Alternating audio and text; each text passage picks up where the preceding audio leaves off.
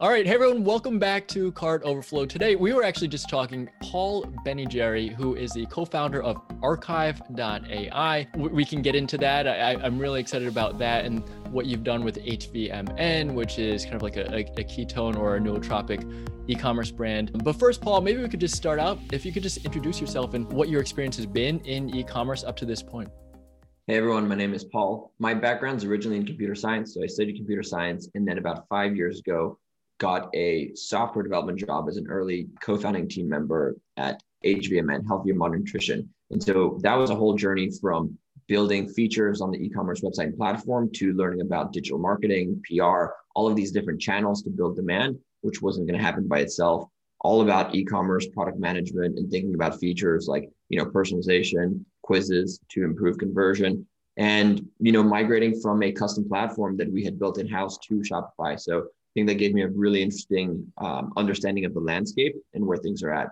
About a year and a half ago, I took a lot of the learnings and processes and workflow that we had built out and looked at and that were quite successful at HVMN and started Archive to build software to help automate a lot of the digital marketing workflows for e-commerce that we see a lot of brands struggling with. And these workflows are, slowing people down, and we're excited to build tools and software to just completely cut them out and start generating a lot of value for companies there.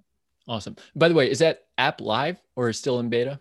Yeah, so we have two products. We have Archive Communities, which is a managed piece of software and service that we use to work direct to consumer brands and companies to build what we call nano influencer communities. So instead of doing one campaign where you're paying 20 influencers, we'll work with brands and build a community of 500 influencers, 1,000 influencers. And what we mean by community is, having a set of real relationships with influencers that we're reactivating and compounding every month. And then our second piece of software is called Archive App. That's a completely standalone self-serve app. It's in alpha right now, but we're onboarding about 10, 20 brands every week. And it's, getting some really, really good traction because it solves one of the most common pain points for brands that leverage Instagram and are also in Shopify. Customers post, influencers post, they get great content through stories, but what do you do with that content? How do you save it? Either you're saving it manually, which is not super fun, and you have to do it on the weekend, or you don't save it and then you lose that on that content. And Archive App just saves all of that content automatically, so you can use it whenever you need it. Got it. Okay. So what's it like? You kind of premise the company around nano influencers. I looked at HVMN right now. They're doing a partnership with Apollo Ono. Ironically, Olympics going on, and he's one of the most decorated Winter Olympic athletes. Not a nano influencer, that's for sure. Right. Yeah. He's like, one of the best, especially for performance enhancements. But you are focusing on nano influencers, which seems more accessible in some ways to many brands, and then also maybe diversifying the impact and also maybe the cost. Why are you focusing on nano influencers as opposed to getting maybe more bang for your buck, so to speak, from one bigger influencer? Yeah, so don't get me wrong, big influencers can be super, super successful, but everyone wants to work with an Apollo or famous artist or DJ or athlete, right? Everyone wants to work with them. It's super competitive. So they're expensive. And so in order to do that really well, you need to have a really integrated partnership. And I think the HVMN, product partnership is a great example. They worked hand in hand with Apollo to develop a flavor that he's a super big fan of, that he helped craft, helped develop. And there was this rich story. It wasn't just Apollo posting a couple tweets or Instagram posting like, hey, check out this brand HVMN. It's awesome. Here's a post. That wouldn't be super effective. So with these bigger celebrities, and if you're working with big influencers, in order to get great value from them now, you have to do something really integrated, which is great, but take some time. You can't do it as much. With nano influencers, it's a little bit of a different story. And you're right, it is very, very accessible. A lot of brands start off with nano influencers because you have a couple hours during the week, you have an intern, you have time yourself. You can just DM maybe 20, 30 influencers a week, ask them to try your product, and they'll share content, they'll share stories, they'll start getting some buzz, they'll start getting some traffic, some sales, some content you can use for ads. What we specialize in is scaling these influencer marketing programs. So what we found is the most reliable way to do this is not to work with 5 or 10 big influencers. It's to work with hundreds and hundreds and potentially thousands of nano influencers. And so we found a really, really good pocket of opportunity for our business to help brands do that with this large number of influencers. Because again, anyone can work with 10 influencers, 20 influencers, maybe 50, maybe 100 if you're getting pretty good with spreadsheets and tracking. But if you're trying to have really high quality relationships with 500 or a community of 1,000 or 2,000 influencers, that's really difficult. You can either, hire some people in-house to do that full time, and they're going to be running on spreadsheets, or you can work with us and we'll likely outperform them and be more cost effective just because we've invested so much time into software to help automate and improve that workflow.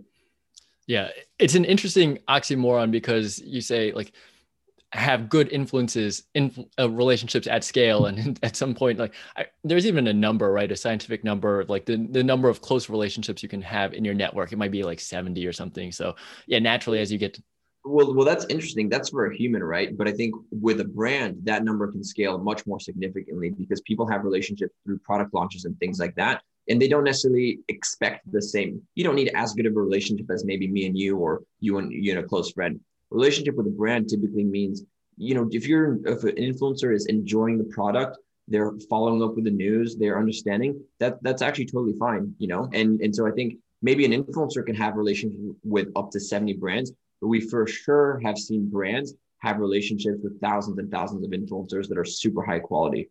Yeah, for sure. So you're building a software, and I think that's awesome because in some ways you say the manual way is a spreadsheet, the way to scale is using a software. What does that look like? The step-by-step kind of like the process, the mechanics of running an effective influencer campaign. Well, the first thing is understanding your goals. There's lots of different types of companies that have lots of different goals. Are you looking for something that's a lot more sales and ROI driven, in which case you might need to think about coupon codes. You might think about, stories versus feed posts. So you can have swipe up links that you can track and attribute. You also have to think about where your audience hangs out. If you're selling these really cool clothing for maybe 18, 25-year-olds, TikTok's gonna be really, really good for you. If you're maybe a, beauty company for older females in the 40 to 50 range, then TikTok's gonna be terrible. You might want to look at YouTube or Instagram.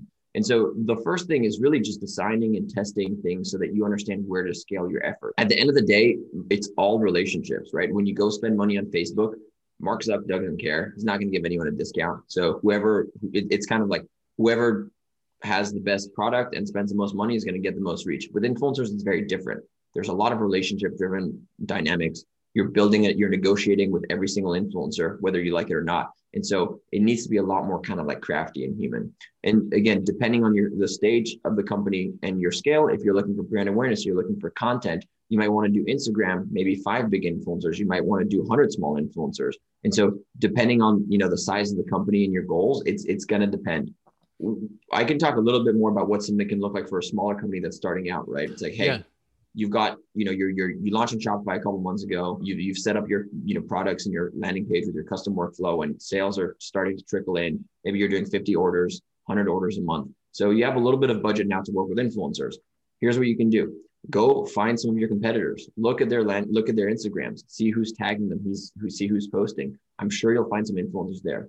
You can then have a list of maybe 10, 20 of these influencers that have used competitor or similar brands. It could be a competitor, directly competitive, or it could be, a similar brand. Maybe you sell a really high quality keto protein powder and you see someone that has a really high quality, keto loaf of bread, right? Not necessarily competitive. And you can just DM those influencers and let them know that you want them to try your product and be like, hey, I saw your content. I know you're into keto foods. Why don't you try this product? And most of the time they'll respond. One trick you can do is DM them and then add a comment in one of their latest feed posts and be like, hey, I just DM'd you, check it out. That'll increase your response rate significantly. And from there, you're kicking off a great relationship potentially with an influencer who's going to be a fan of your product. You can do all sorts of things from there. They'll probably post and do a couple story posts just if they like your company and they like your product. And so you'll get some free impressions. And you can do giveaways with them, right? So you can be like, hey, would love to give away a couple tubs of protein for your followers, your audience. And so again, you're trading a little bit of product for potentially some great awareness. They're going to create some content. You can repurpose that for ads. You can put that on your landing pages. It's, you're starting to build this community, a couple of influencers at a time. But if you do that month over month, that's going to compound into whatever, metric you're optimizing for. And again, if you're pushing for awareness, you don't have to worry about coupon codes. If you're like, hey, I really need to get sales, well, think about using a Shopify app to set up an affiliate program. In a couple clicks, you can have something set up. You can give them a coupon code and you just PayPal them every time they get a sale. Maybe give them 10%, 20%. Just literally have a conversation with people, ask them what they'd be excited about, and dial that with your brand. Yeah, that's awesome. There's a lot there. What I was really curious about, and you touched on it, is what the expectation is in terms of compensation. So I assume and then budgeting as well. So I assume that you are going to allocate some of your money for seeding product, right? And then, so that might be like X dollars per month. And then you might assume that part of the sale, say 10 or 15%, might go to that person. And it might be like through a SaaS product where you're not touching anything, right, or you just send them money. But what's kind of like standard, or what's expected from these nano influencers? So it ranges, and that's where the relationship magic happens. With a, say, nano influencer, you can get content for free if they're excited about the product and they think you're nice, and they might charge you $200 for a feed post. And what is a nano influencer? It's just someone that has pretty good engagement, say in the 5,000 to 20,000 range. Maybe they're getting 500 likes per post. They might ask for anywhere between 100 to 500 or $1,000 based on their engagement, right? So there's a huge window. Now, that same person is doing free stuff for all of their friends, right? So even if they're typically trying to charge $1,000, the rate is somewhere between 0 to 1,000. And again, it depends on your relationship with them. If you approach them and you're like, hey, I want one feed post at this time, boom, here's our product, that's it. It's going to feel very transactional. So you're going to start off on the higher end of that rate. You can still negotiate with long-term deals and things like that, but it's not going to be the best way to enter the relationship. If you're like, hey, love your content, I just want you to try the product. No questions, no strings attached. If you like it, we can talk about working together. Then the influencer likes you, likes the product. They'll probably give a story for free because it's just aligned with what they want to do. They want to talk to their audience about new things they're trying. So you'll probably get a couple of freebies, which is great. And then you can work with them on different things. And, you'll be in a much better spot to do that than to just start off cold. So a lot of people a great strategy is to build this community through seeding before you actually start doing transactions with influencers. I'm not saying never pay influencers. Sometimes you really do want to pay for influencers. If you want specific content at a specific time, can work really well. But in order to get a good deal, it's going to likely make sense to seed it before, gift them before, see if they're even interested in your product. Because if they're not interested, they're going to charge you a lot and they're not going to be authentic. And if they're not interested, their audience is likely not going to be super interested too. Yeah.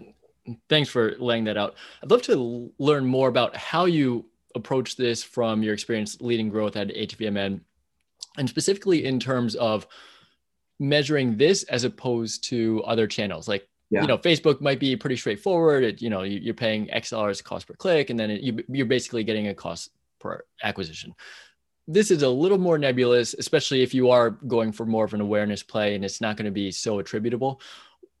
What's going through your mind as a marketer on the brand side when you're saying, like, I have this many options, like, should I actually go through with this and make that investment? Yeah, good question. So one of the transformational things that happened at our company was that we started thinking about having a marketing budget, and we're like, okay, we're going to put 10 to 20% of the budget on brand. We're going to put 40% or 60% on performance, 10% on retention, like email marketing and things like that. And I'm missing a last bucket. I don't know where the last bucket is. Brand, organic? Performance. No, because that falls in brand. Anyway, but you really think about like allocating the budget. And so I'm blanking. We have 4 buckets. Anyway, so you have some on brand, you have some on performance marketing, which is going to be directly attributable. And then you have some stuff. The last bucket is creative. Of course, if you're going to do photo shoots, if you're going to pay influencers for content, we have a pool of money for creative because we need good creative for all of our campaigns, whether it's performance marketing or brand. And then we have brand, performance marketing, and retention. And I think all of these channels are measured differently, right? Retention, what you're going to typically look at is, hey, what is the incrementality? If I run my email campaign on 50% of my customers, am I actually going to see a measurable difference in that cohort versus the ones that don't get emails? Most brands don't even look at that. They look at Klaviyo reporting and it basically just inflates a bunch of stuff. And it's not actually how much money you're generating. Brand is different. Brand is hard to measure. For a lot of brands, especially at a stage that's like sub 100 million a year revenue, you're probably going to kind of like benchmark it against other campaigns. It's going to be a little bit of a feel good thing. And you're going to just maybe look at clicks, impressions, and things like that. But typically, if you see something that's just getting a lot of buzz, a lot of traction, that's probably a good sign.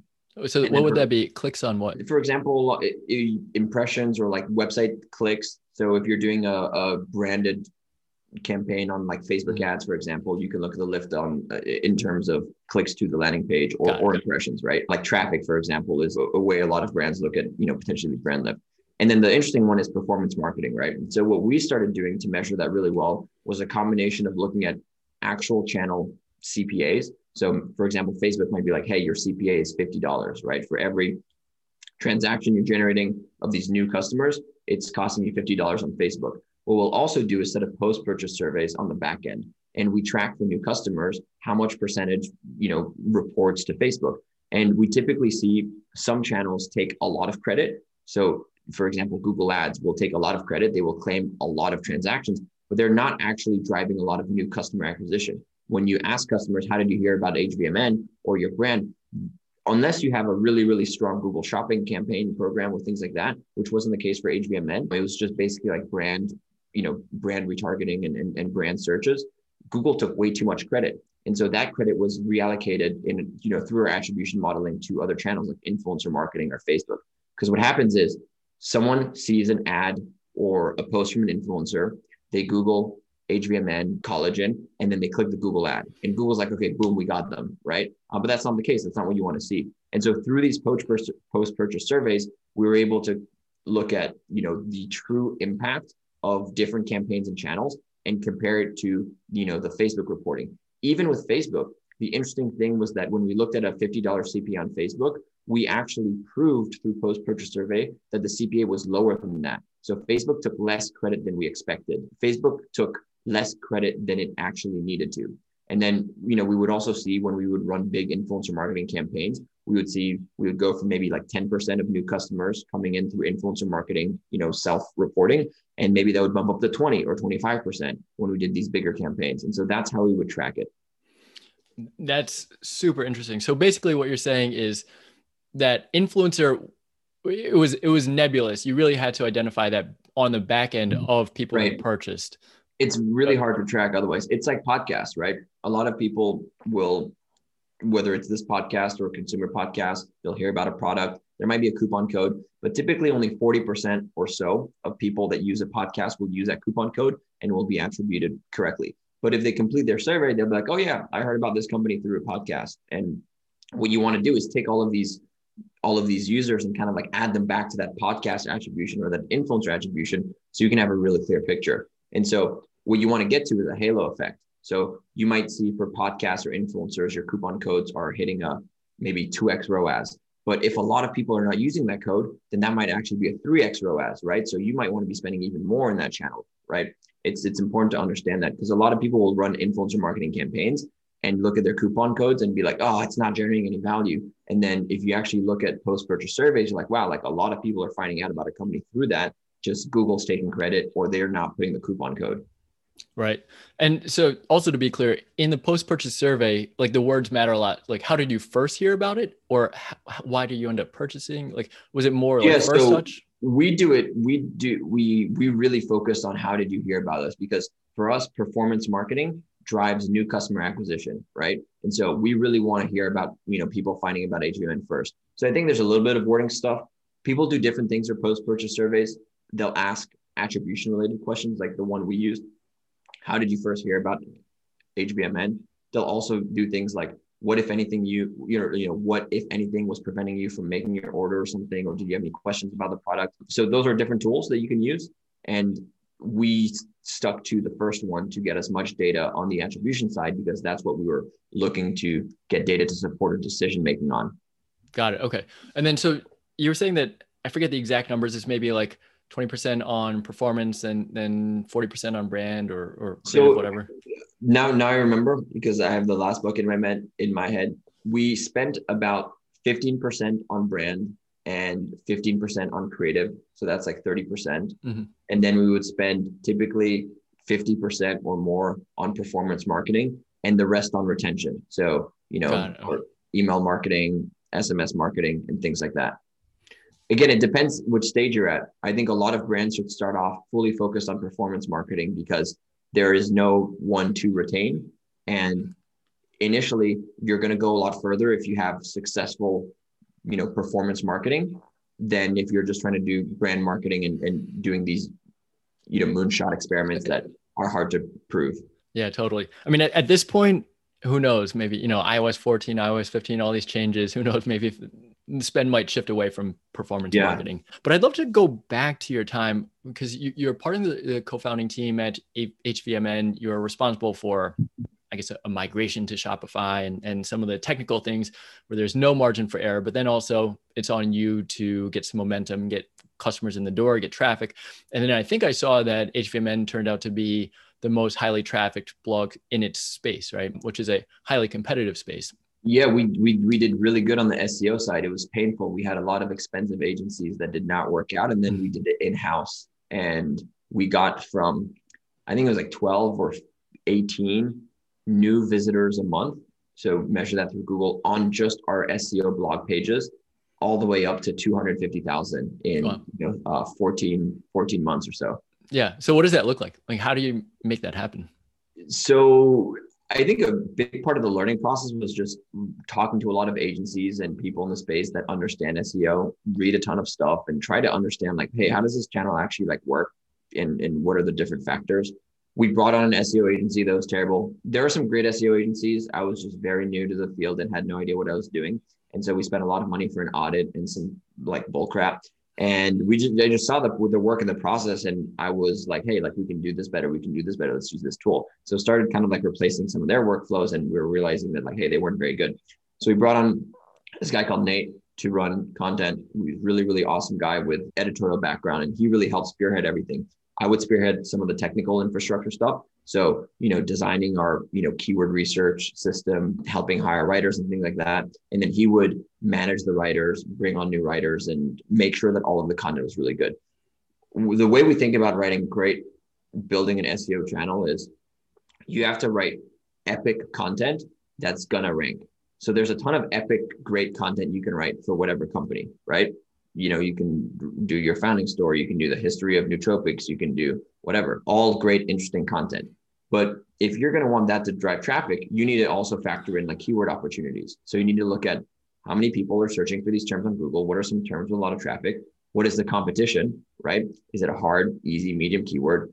And if we write content for it, will people eventually buy our products, right? So we had terms like really technical sciencey terms that had a ton of traffic, but very low conversion. And so that's something we kind of want to avoid. We want to get the combination of things that get a lot of traffic that have not super high difficulty. What does difficulty mean for SEO? It means that there's a lot of other pages with great domain authority that are competing for that content. So you want to find open space there. And the final one is like, where in the funnel is that term? If you're doing a protein powder, keto protein powder, someone's like, hey, best keto protein, that is ready to buy. That buyer's prime. If you get that traffic, he's going to buy. But if you, maybe do like something around like strength training, which is potentially relevant, that's more like, hey, how to build strength on keto. That's like not going to be as good. The buyer or the person wants to learn about a workout routine, maybe not necessarily buy protein, but maybe you can retarget him. So those are the factors. And what we really want to do is create a system and a flywheel that is, going from 0 articles per week to, 4 or 10 that are, number one, extremely high quality, right? So having great writers, science review process, but that also fit in on that keyword. So we think about it as like an overlap, right? On one side, you have all of the, possible like keywords, on Google. And on the other side, you have all the great, excellent content that you and your team can write. And you want to, get those at that intersection. So a lot of people are like, hey, a lot of writers like, I don't want to do SEO. I want to write great content. It's like, well, in order to do SEO, you need to write great content, but the SEO part is just helping you make it so that when you post your article, it doesn't matter if you don't get any clicks the first week, because Google's going to pick that up and you're going to get a swarm of traffic that's never going to go away, right? So it's a little bit of that dance. And there's a lot of things we do on the technical side to improve it, but the main thing is really just writing great content and having a good keyword research process to make sure you know the right kind of content to write. Yeah. Systems are so important because, and I've done it myself. I'm doing it myself. It is so hard, especially like you're sitting at a blank screen trying to figure it out. But where does distribution and backlinks fit in there? So I think that has changed a lot. Back in the day, like you could do backlinks all day and Google would really like it. Now there's this crazy like industry of people like doing wholesale backlinks and things like that. Essentially, what you want is Google to think that your site has authority, right? Is legit in the space. And I think that the best way to do that now is to do it in a different way than just trying to acquire backlinks. So guest posting is still really good. And if you're lucky, you can work with someone that has a lot of great relationships at, say, Forbes or whatever health sites. These are like, or Healthline, for example. These are legitimate websites in your industry that have a system for guest posting. And so if you create awesome content for there, you're going to get a great backlink. The other thing that works really, really well is PR, right? Instead of being like, hey, I'm going to try to like spam 1,000 bloggers and be like, hey, link my stuff, link my stuff, link my stuff, which is so competitive now and doesn't even work that well. I think those are the two things that can really move the needle quickly. Because again, I mean, one example is with HVMN. We were it was all around like when intermittent fasting was getting hyped up around Silicon Valley. We had these biohacker breakfasts where we would fast for 72 hours and then break breakfast together. And we had TV crews come every week, literally every week. Sometimes we'd have like 3 TV crews at a breakfast in a small San Francisco, a bakery, and they'll just film us like breaking fast and interview us. And we got so many good high quality backlinks from that content that it really helped us on the SEO side, right? So it's like, what did you do to get so many backlinks with SEO? Well, we did PR. We just had like really interesting stories on a trend that was booming, and we were lucky to just be featured all the time. We did work with different partners to try your typical backlinking strategies, email like, 1,000 bloggers every week, ask them to guest post, ask them to contribute. But I don't think that had as big of an impact compared to the PR. And nowadays, I think that it's even harder to get progress there. And Google is so smart that it'll just know that it's just typically going to be really low quality links you're getting anyway. Yeah. So ultimately, it does come back to what you're talking about, high quality content that's story worthy. Yeah. And there's 2 ways to do that, right? You can have separate PR, which is creating non-SEO keywords, right? That's just not going to be great, which is not going to necessarily rank on Google. Like, hey, the history of the company, or talk about intermittent fasting at your company, which is not really going to hit your keywords, but you'll still get links because your company is going to get mentioned. Or the other one is to write really great guides and in-depth resources that people are going to Google and then actually kind of link to, right? So those are two different ways of writing great content. But again, you need to write a great resource for someone to want to link to it, right? Yeah. I'd love to dig into your work kind of like from a technical side and the marketing side. I think it's such an interesting combination, but you mentioned personalization as super important. And then I think that what you did with HVMN is like the customer data is so important in regards to what you're talking about with retention and when you might want to send a replenishment order. But if you can walk me through maybe like some interesting ways or strategies that you're using the customer data that you're gathering in whatever ways you're doing it, your post-purchase survey or a quiz or whatever, and then how that actually ties into personalization where to create an opportunity. Yeah. So I think that's actually a pretty big challenge for a lot of e-commerce companies. I think that it's very fragmented, especially within the Shopify space, and it's hard to set up a good data stack. So we spent a lot of time working and reworking our data stack, and that was just a lot of work. But typically you have all of these tools and triggers and automations that you can use for different things. And I think, okay, there's 2 sides. We talked about on the attribution side. We collect data so we can make better decisions. On the content side, one of the big things we did was we were collecting, I don't know, like thousands and thousands of emails a day, right? And so we did a lot of personalization on the blog based on that. And we did a lot of personalization on the email side and on the products they saw. So one of the things that we had worked really, really well was we had these inline email CTAs. I got this tip from Julian over at Demand Curve and Bell Curve. He did it in his blog, and they convert super, super well. So halfway through the blog and all the way at the end of the blog, you put some interesting thing like, hey, would you like the recipe guide? Would you, want to learn how to lose weight on keto? And then have a little bit of copy and then an inline sign up link. And the thing is, all of the people who are getting are super high quality because they're not the ones that are about to bounce from your page. They're the ones that read the content. And so it's great, good conversion and really, really good stuff there. One of the interesting things that we did on the data side was even A/B test these different headlines. And it was so crazy. We would see a lot of times you do A/B tests and like nothing changes. Like if you change your cart a little bit, nothing changes. But on these, we would see variations of like 2,000% improvements by having like the right trigger for the right piece of content.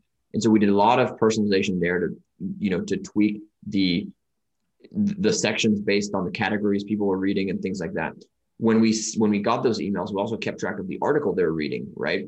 Where they signed up. And so that bled into the whole kind of like personalization on the SMS side and on the content side. So we would tag people, their landing page, their content pages, and we would build triggers. We use this tool called Rejoiner. Really, really great, competitor to Klaviyo. We like it a lot.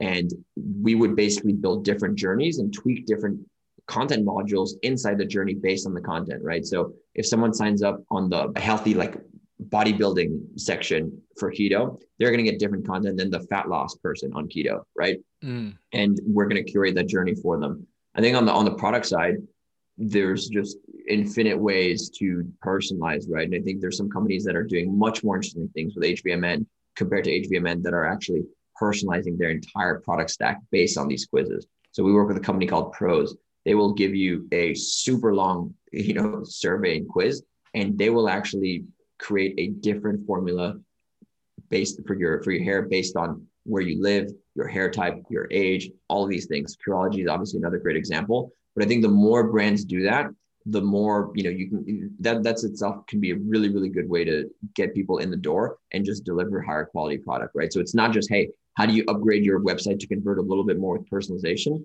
It's like, hey, how do you make your product better through personalization? I think that's a really interesting space that's continuing to blow up.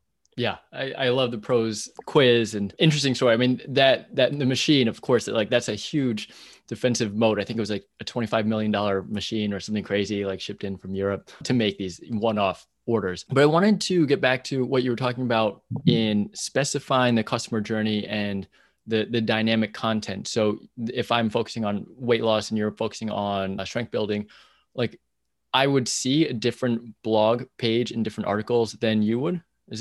Was I understanding that correctly? Yeah, through emails. We did not get to do that on the website. Oh, okay. But through emails, through retargeting on Facebook, and through SMS, we would build custom triggers that would tweak the content based on some of these properties. Obviously, we have other retention campaigns, cart abandonment, replenishment, where we use customer data in different ways to try to predict the right time to give an offer and things like that. But I think on the content side, it made a lot of sense because we had so much content. It made a lot of sense to just refine it based on what people are looking for. Got it. Okay.